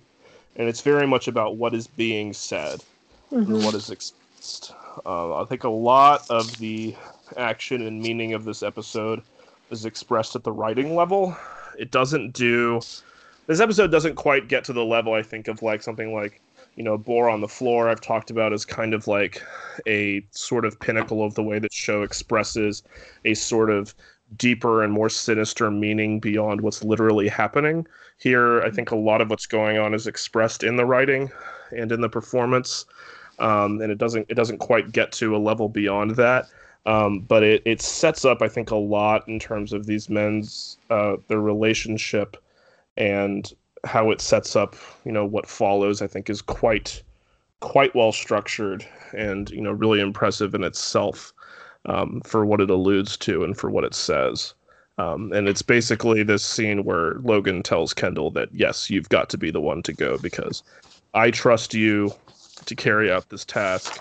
Of, putting your own head on the spike, and you're the one that has been basically set up to do this. You're the best candidate for it. Yeah, and I like that he begins the scene talking about Marcia, which she's not been present, and there's a moment earlier in the episode when he's on the phone with someone and says, "Is she coming?" And we don't really know who he's talking about, but we can assume it's Marcia. And this scene sort of confirms that he is missing her.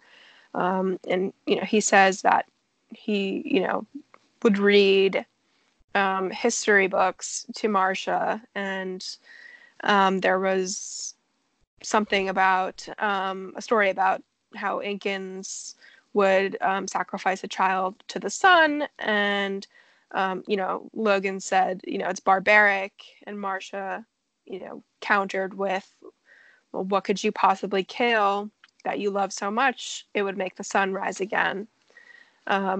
Again, sort of using this language to tell Ken that it's okay that he's the spike, that that I love you more than anything. I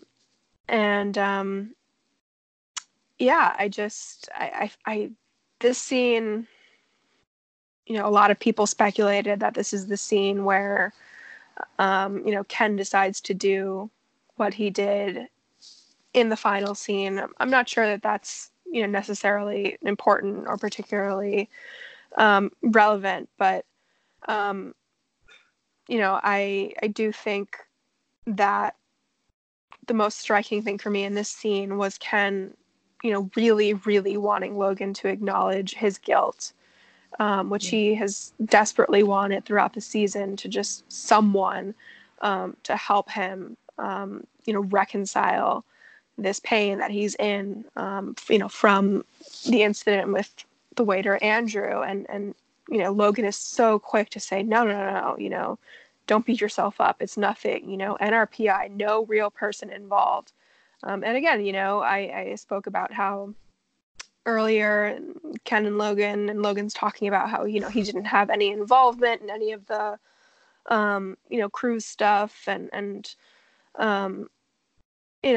but he knew. And I think, again, Logan's familiarity with this term NRPI, which is, just so gutting, kind of helps. Again, it's an accumulation for Ken, where he's, realizing that Logan, is really as bad, arguably worse, than any of them, that he genuinely thinks that what Kendall did, is inconsequential. And I think for Ken that he just can't really abide that anymore.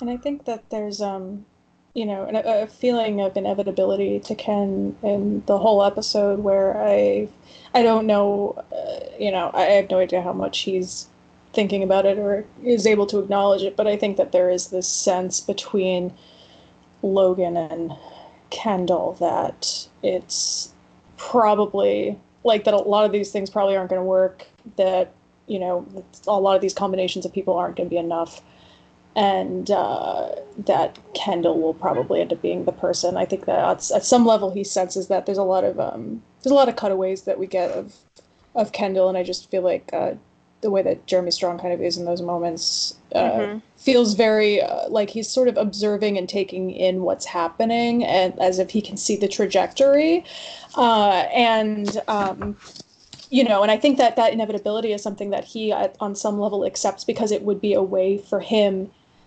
to absolve himself, or to sort of start to I guess deal with atone, right, exactly. Yeah. I'm looking for, sorry, atone for what he has done, and I think he's been looking, as you said, for an outlet for that all season. With the scene where he tries to tell his mom is so horrible. He's looking for an outlet, and I think that in some way that there is this acceptance of being the sort of the sacrifice, because it would allow him to start to have some sort of way of reconciling with what's happened and what he's done and his part in things.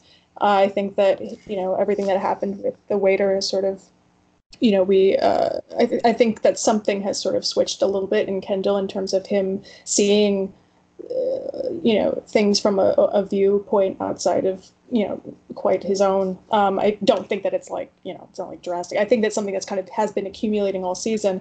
And then in that moment where Logan says, NRPI, that connection that's made, that immediate kind of shutting down of like, no, this is not you. You're the best.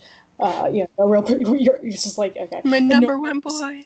Number one boy, like no real person involved. It's nothing, he says, and it's just sort of, I think that, all of those pieces are then there for him, to, when he starts actually thinking about this stuff, who really cares? But like, Exactly, yeah. But all the pieces are there. All the pieces are there. There are certain things said at certain moments that I think click in a way that register for him, that wake him up a bit,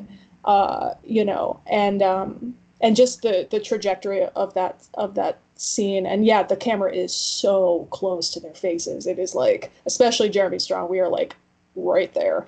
And so it's a very it's just the trajectory of that scene, and the way that it is so carefully sort of structured and plotted out is just and written too. I mean, just the parallels, the way that he Kendall then asked, just out of interest, did you ever think I could do it? And Logan's like, oh, what, the top job? And then he says, the infamous line, maybe, but you're not a killer. Which this whole time Ken is thinking to himself, I am a killer and I need release from it. And Logan is trying to reassure him and tell him there's something about you that is killer-like. But I also thought it was interesting that he said, but nowadays maybe you don't need to be, I don't know, which I think was a really excellent way to speak to, this larger idea that's been present throughout the entire show, but especially this season. We talked about it a little bit before, the idea of changing times, PC culture, all the corporate feminism that was used in the last few episodes to try and tamp down scandals, the idea of dinosaur culling. And I recently watched the pilot, actually, and Lawrence had a great line to Ken at the end of that episode where he says, you're a bunch of bloated dinosaurs who didn't see the monkeys swinging by. And so I don't know, that line, you're not a killer, I think on both levels was sort of maybe the nail in the coffin for Ken, not to be too on the nose about it. Should we bring in the poem again, the Berryman poem? Yeah.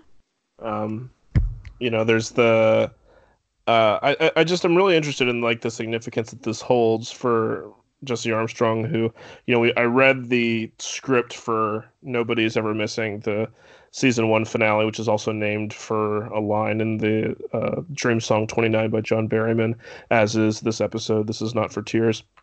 And in the script for that episode, when Kendall wakes up the morning after the wedding and turns on the radio, in the episode there's some kind of radio play on, but in the script it's that poem being recited. Oh, wow. And the opening lines are, "There sat down once a thing on Henry's heart, so heavy if he had 100 years and more, and weeping sleepless, and all them time Henry could not make good."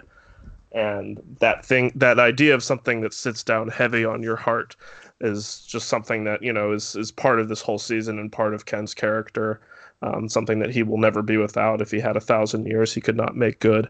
This idea that, that kind of redemption or atonement is something that just lies outside of his reach. And, we can talk about whether in this scene, at the kind of most prosaic level, I think what this scene is written to get across is that, really crucially, that line about the NRPI, where Ken makes the connection that this language of dehumanization starts with his father, and that his father was probably much closer to this cover-up than he admits or that anyone will admit. But I think, even, more crucial than that is just this idea that that he and his father occupy different realities, that his father is not willing to countenance the idea that he could be guilty of something. Even as he knows it weighs on his son, he is not willing to countenance the idea that they could be guilty of a crime committed against another person. For them, it is not real. The other person is not real. And this sort of irreconcilable gulf between him and his father, I think, is as crucial as anything to what follows. Yeah, absolutely. Very well said, Brendan.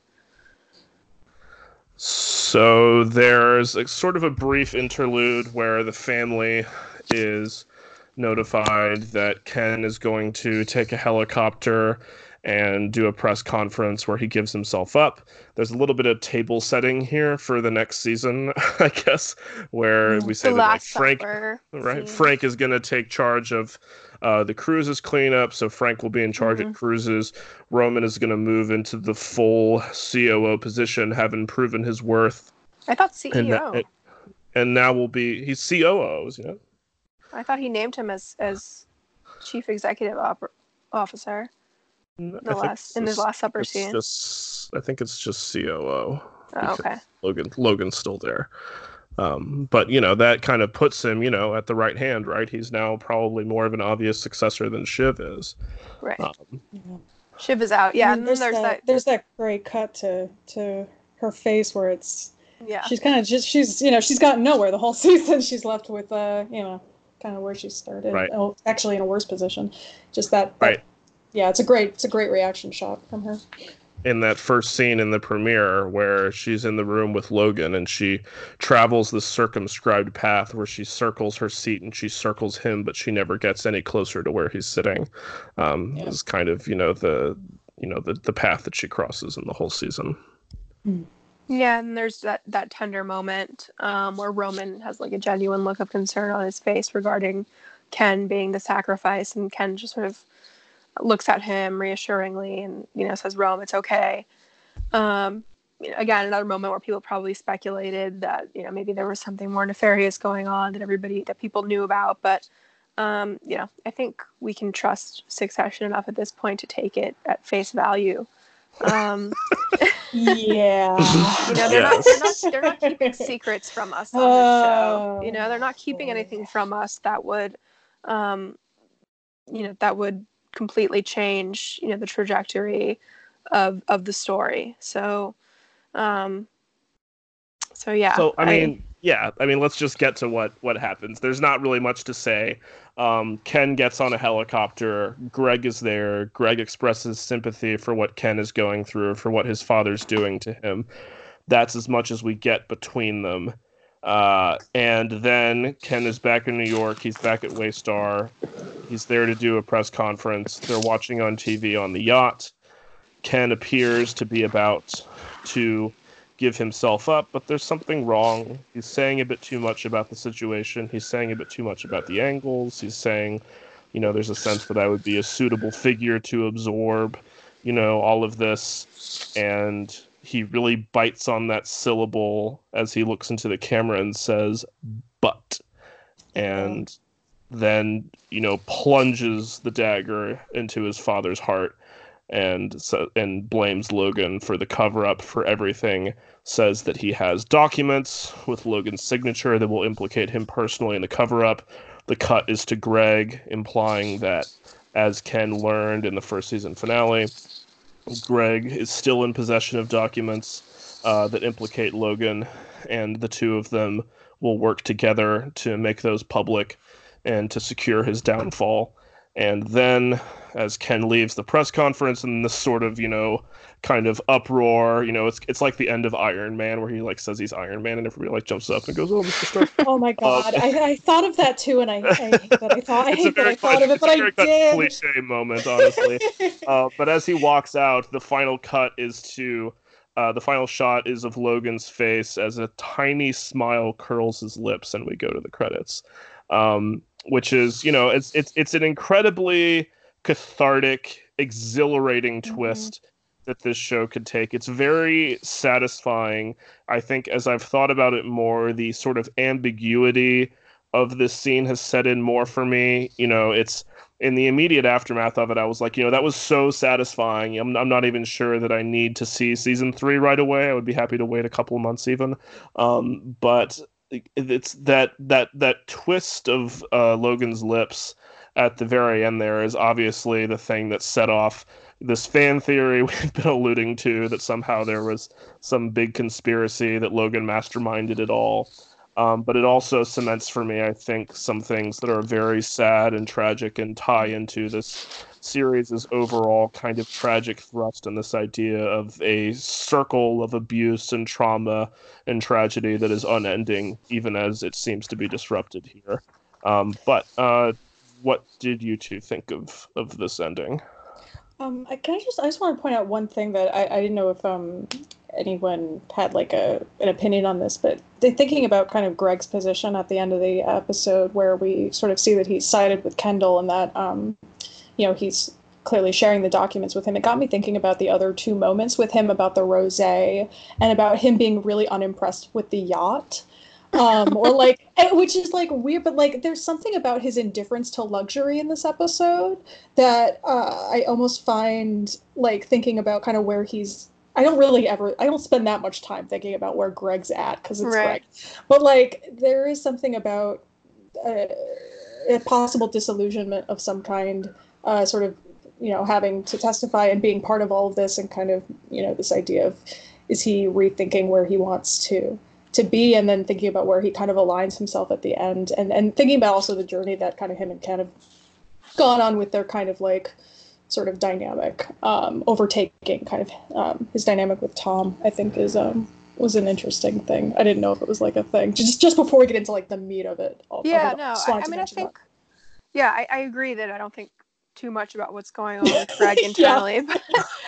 No, I really don't. This is probably the first time I've ever thought of it. But you're right, because Greg did have to make a decision there. Team Kendall or Team Waystar, and I think they've slowly been teasing out sort of a fondness between Ken and Greg, particularly since the finale of season 1. You little Machiavellian fuck, I like it. Ken buying the apartment for Greg, kind of, looking out for him a little bit in a way. Yeah, and I do wonder what, Greg's calculus was.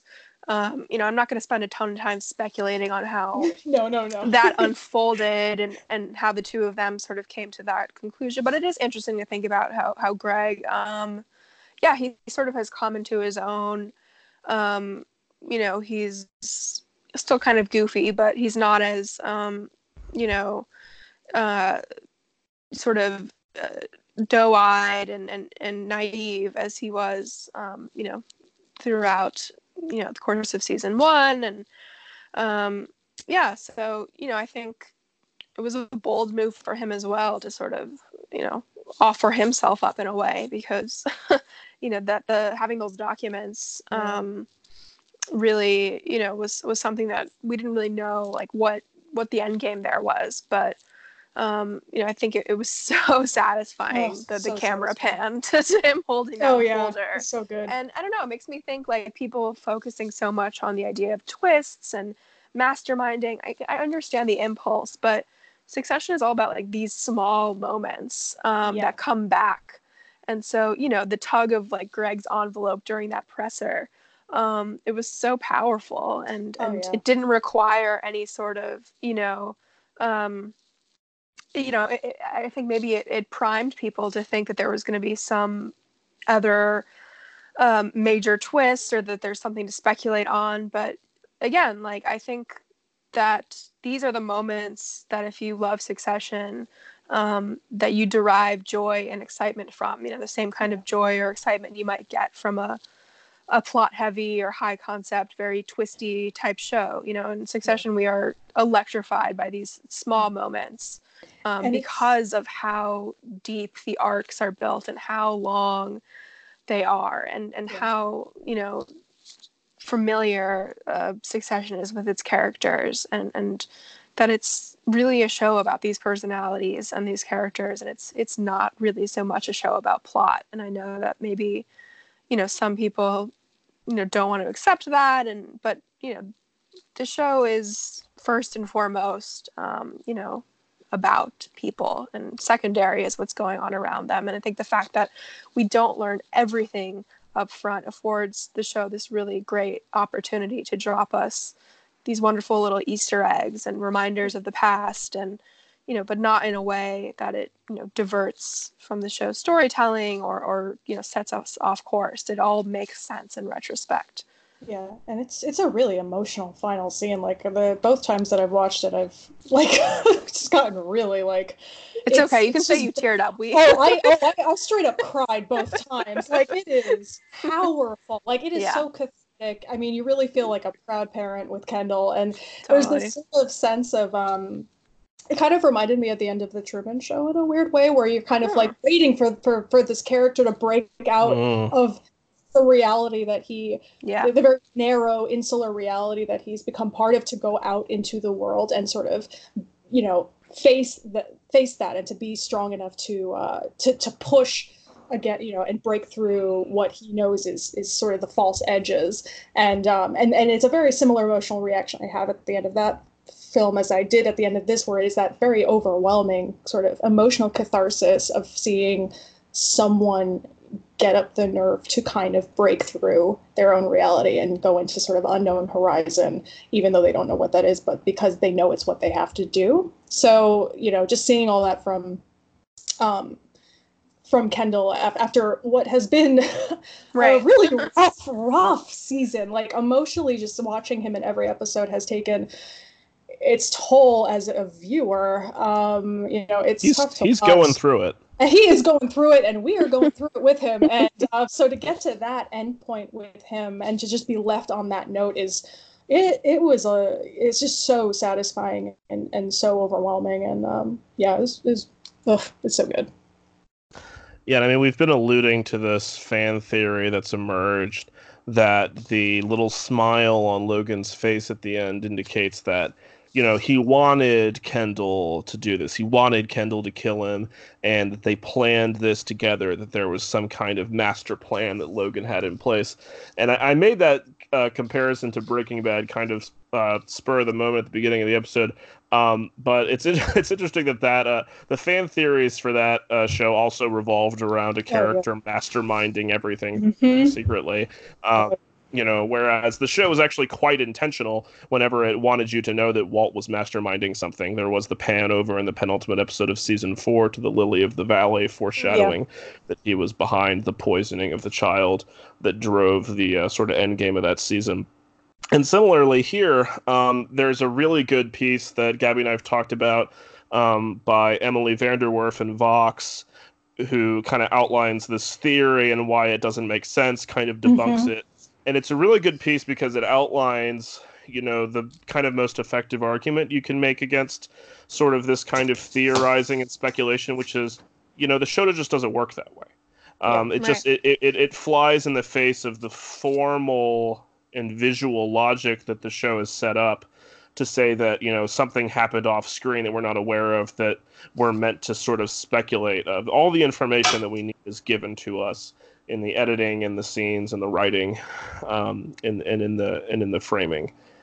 So to say that, some sort of great bit of scheming or conspiracy that we're meant to infer is just totally unseen by the audience. Hilariously, as I saw on the Succession subreddit, someone theorized that the episode image on HBO for this, which is of the 4 siblings sitting on the yacht at night in what is either a promotional still or a deleted scene, that was the scene where they conspired to kill Logan, that was for some reason deleted. No. Just flies in the face of any sort of, rational understanding of how these shows are put together and what a sort of tightly controlled operation Succession in particular is. So basically, there isn't any need to speculate, and I think that final shot set a lot of people's imaginations racing, who are not necessarily used to trying to interpret narrative art or don't necessarily have the toolbox for it, because a lot of people don't. A lot of stuff is not made with this kind of intention, and people don't develop the kind of toolbox for interpreting this kind of thing. But also, it's a shot that is meant to leave you with a feeling of, I think, ambivalent meaning and import, and it's supposed to kind of set your brain afire, but not quite to this Room 237 craze of trying to spin out what conspiracies are afoot. Yeah, I mean, to me, the moment is just him feeling as a father first. I mean, we know what he holds to be, and what's important to him, what he wants to be, but doesn't see him as. And I just saw it as that he's, the other stuff, the other emotions will come probably in a few minutes or a few seconds after that. But in that moment, that's how he's seeing it first. And I found that, kind of emotional too in its own way, in its own kind of weird, distorted way that Logan sort of sees his kids. It's such a, I feel like we're feeling the same thing, but towards him, but for different reasons. For different reasons. Like we're proud of him for sort of finding a strength and a humanity and looking outside of himself, and Logan's sort of feeling proud of him because he sees him as a killer now, and it's sort of him ascending to kind of his full potential that he never thought that he could have. So it and all of that plays into what you were saying about just all this very careful character work, all of this very specific intention that's used, and these very careful arcs that have been put into place, and those moments are really an accumulation of what we know about these two and about their dynamic and about their journeys. So to kind of reduce it, to sort of basic 4D chess plot mechanics that are I do understand the impulse because of sort of the material that's presented to a lot of people and how people like to interpret things, but it really reduces all the character work that the show's built off of, and it also kind of makes it sort of, I don't know, it erases the choices being made. To me, it completely rewrites the show in such a strange way that doesn't make any sense at all, on any level. It's just so weird. But But yeah, the reason that stuff works so well is because of that kind of ambivalence and that room for everyone to kind of take from it what they can. But to me, all of that is from a character point of view and from a character level, and the building of these kind of decisions and sort of emotional arcs, and not because of these sort of very complex plot mechanics. Because to me, part of this show is what I don't know, that a lot of the characters really aren't as smart as they initially seem to be, and that the thing that makes the characters on this show smart is because there are people all around them working towards these big moves that they're trying to make for themselves, and really like the Carolinas, or and then the Jerrys and the Franks and the Carls and all these people kind of trying to just going frantic trying to make things happen. And that we kind of see that at the core. A lot of these characters really, they talk the talk, but they don't really have the skill sets or experience, like the Shivs, like with what Holly Hunter says about her, about how she's like not as smart as she seems, and just kind of this, and obviously Roman doesn't know what the hell he's doing most of the time, but like just the idea that, and Logan too. I mean, we see Logan throughout the season. And I think throughout the show that there are certain types of instincts that he doesn't really know how to work his way around, and it's really because of all the people around them that he's able to kind of maneuver through a lot of things. And so this idea of like this mastermind thing, it really goes against what I think a lot of the show kind of shows, which is that kind of certain that these people are not those people that we would that they're kind of that those theories sort of interpret them as being. Yeah, I mean, there's this great quote that Jesse Armstrong, that I cited in our pilot episode, from Jesse Armstrong, saying that, part of the impetus of Succession and creating the show was that we lend too much credence to the way that powerful people choose to portray themselves. Mm-hmm. And, Succession sort of turns that on its head. And I think what Succession is doing is really showing us a very, very stark reality and portrayal. I mean, almost a scathing portrayal of how things actually are. Whereas inside the show, these people are convinced that they know how things are, and they're not. And the idea that Logan was masterminding something, I mean, that's just lending way too much credence to Logan's abilities. I mean, he's struggling with his health. I mean, we know throughout this season he's not been in command like he has been in the past. Yes, Logan is a brute and he is violent, and some people might read that as being extremely cunning. But if Succession wanted us to know that Logan was plotting something and masterminding something, they would tell us. Like, something that Emily said in that Vox article is this idea that your favorite show is keeping something from you. You need to figure out its secrets. It's now basically applied to every show on television. And she gives some examples as to why logistically the twist just doesn't really make any sense. But I think the heart of it and why the twist idea doesn't track is really the idea that Succession, it doesn't exist to make us confused. That's not what its project is. And it was first particularly striking to us in Austerlitz, an episode about childhood trauma, that this is strictly A to B linear storytelling. There's no flashbacks or devices to support any sort of development. The plots in Succession are unearthed one scene at a time, alongside these very patiently and artfully curated character arcs, and the key is that each episode is self-contained for the most part, and at any moment one of several subplots can explode and create a sort of domino effect that involves all the characters, because the nexus of Succession is that this is a closed loop system. All of these people are trapped, they're linked, they're inextricably stuck together. So I mean, I understand why people, especially in the age of streaming and whatnot, want to focus on plot. But I do think that is a reduction of Succession's, beauty and what makes it so deeply satisfying. Yeah, which is that it's not that thing. Exactly. Yeah, so to talk a little bit about that closed loop system and what I took away from the finale and what I've been thinking about since. Actually, I just want to make one brief observation about that final scene, which is, I think, Katie, you mentioned Karolina, and I think one of the really memorable bits of this episode for me is the way that as Ken is exiting the press conference, there's a sudden cut to Karolina on the phone, and her face just twists into this snarl of anger in a way that we have really not seen before. And it's quite striking because, like, on one level, it really makes sense because it's funny because once again, Karolina's having to clean up Ken's mess as she did all the way back in Lifeboats, where she had to,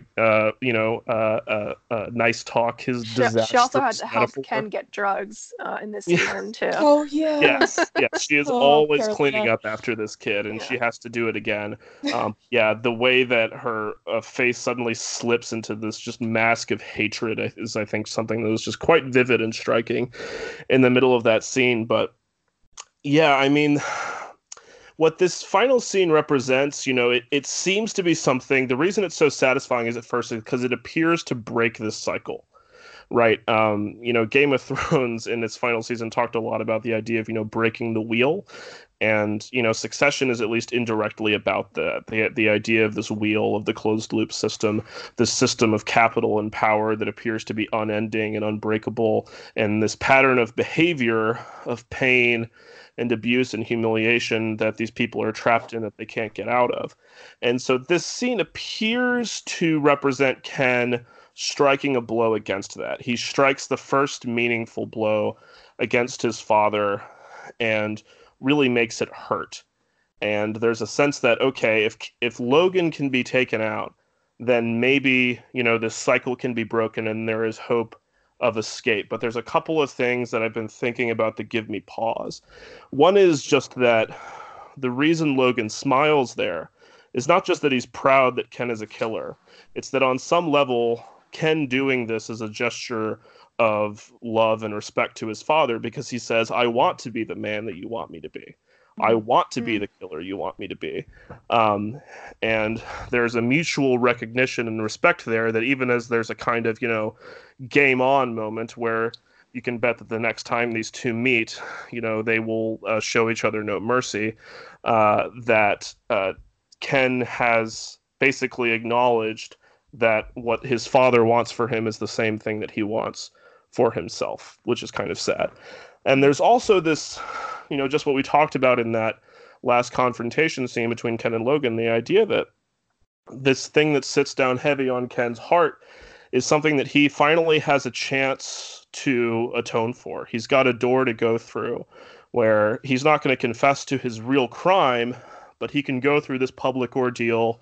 He can possibly go to prison. He can atone in some way for the guilt that weighs on him so heavily, for the death that hangs over his head all the time. And there's a possibility that in doing that, he can escape his father's influence. And so the idea that instead of doing that, Ken is going to again sort of take up in a sort of sequel to season 1, this battle with his father. In episode 8 in Prague at the bachelor party was another episode where Stewie is there as this dark demonic spirit in this underworld where Ken has a choice to make. In the crucible there, Ken realizes that he can't make a life for himself outside his family, and he has to return to the family business. Well, Stewie is here again, and Ken has a choice to make. Is he going to, make a choice to get out of this loop, and do some real work on himself and confront his pain and his guilt? Or is he going to sort of just take up the same battle against his father that's defined him his own life? And that's what's cruel in Logan's smile, is it's the smile of this guy, this abusive father who has been shoving and poking and prodding Ken his whole life, and he's finally gotten the kid to snap. And that's that cruel little hint of glee in that smile, and that he's finally gotten this kid to break and acknowledge that all he wants to do his whole life is fight with his dad. And the myth that I think of, we talk about Oedipus this whole season, but the myth I think of is Orpheus, who was walking out of the underworld, and all he had to do was not look behind him at his beloved, and he could walk out with her. But, like Orpheus, Ken looks back, and he's swallowed up again. And it's so there's, as much as that catharsis is real, right, and exhilarating, it's also just very, very devastating and sad. Yeah. Yeah, and true to Succession's form and its central tension, it wouldn't make sense for Logan to not be, sort of proud and excited in that moment, because again, Ken is just repeating the cycle in doing this. And, there's going to be, I'm sure we're set up for what's going to be an extremely exciting season. And we know that we'll probably just get, the show will probably pick up where it left off. And that's how it operates. But yeah, despite the catharsis, we're reminded from that smile that, this is, going to be never ending between the two of them. And there's that moment where, just that little moment where he kind of, when Roman comes in the room and Logan kind of holds his finger to his lips, it's like, he is not going to miss a moment. He's loving it, yeah.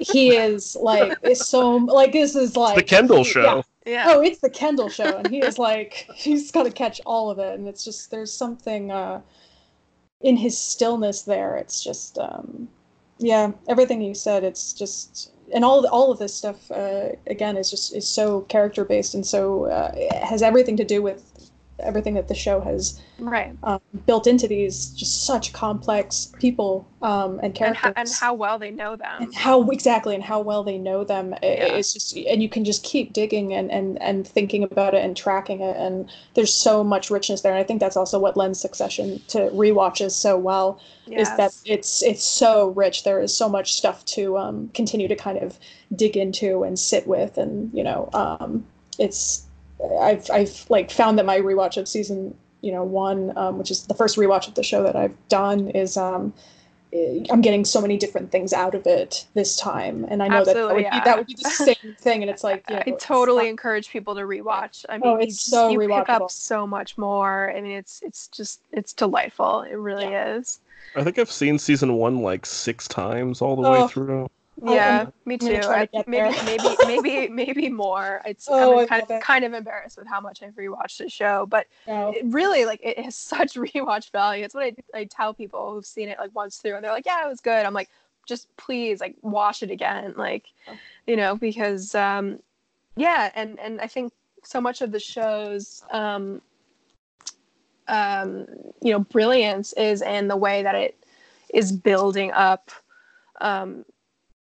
these subplots and these characters, and there are things that you might forget, like you might forget that Greg told Kendall at the end of season 1 that he kept some of the documents, and there's lots of little things like that that allow us to sort of go deeper as viewers.